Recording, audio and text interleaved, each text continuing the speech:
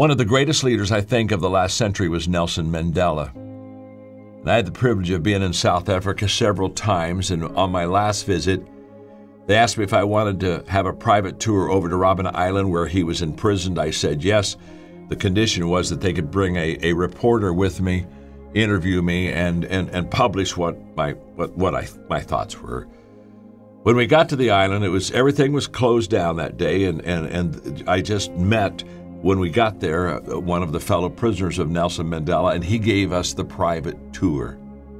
And I'll never forget, he shared with us all of the difficulties of being in prison, and how Nelson Mandela, when he came, they take away your name, and they just call you a number from that time. You lose your name. And I went into the prison cell, which was only about 8 by 10, where Nelson Mandela was there. He just had a mat on the floor and just a window maybe this wide with just the bars. And he looked out into a prison yard. And there was nothing good about that cell.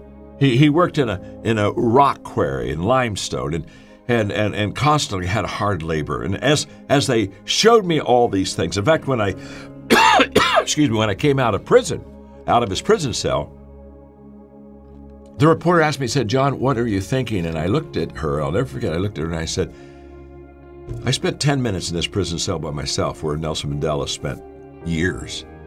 And I looked at her and I said, "You cannot imprison greatness."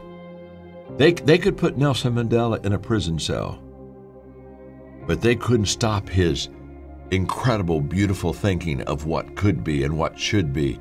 They couldn't hide his dreams from him or hold his dreams away from him. And so here's what I said. At the end of that day, as I was on the boat going back to the mainland off of Robben Island, I wrote these things on lessons learned from Nelson Mandela. Number 1, our surroundings need not control our spirit. He never allowed where he was to control how he would think. Secondly, people who devalue us don't determine our value. They may take away his name and give him a number, but he didn't take away his name. He didn't give himself a number.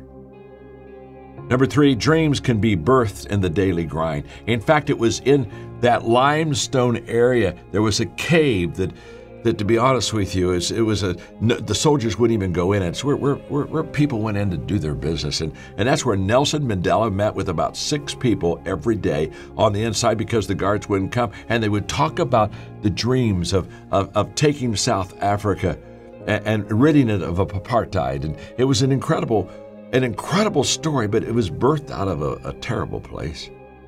And finally, out of our brokenness, we can be made whole again and bring healing to others.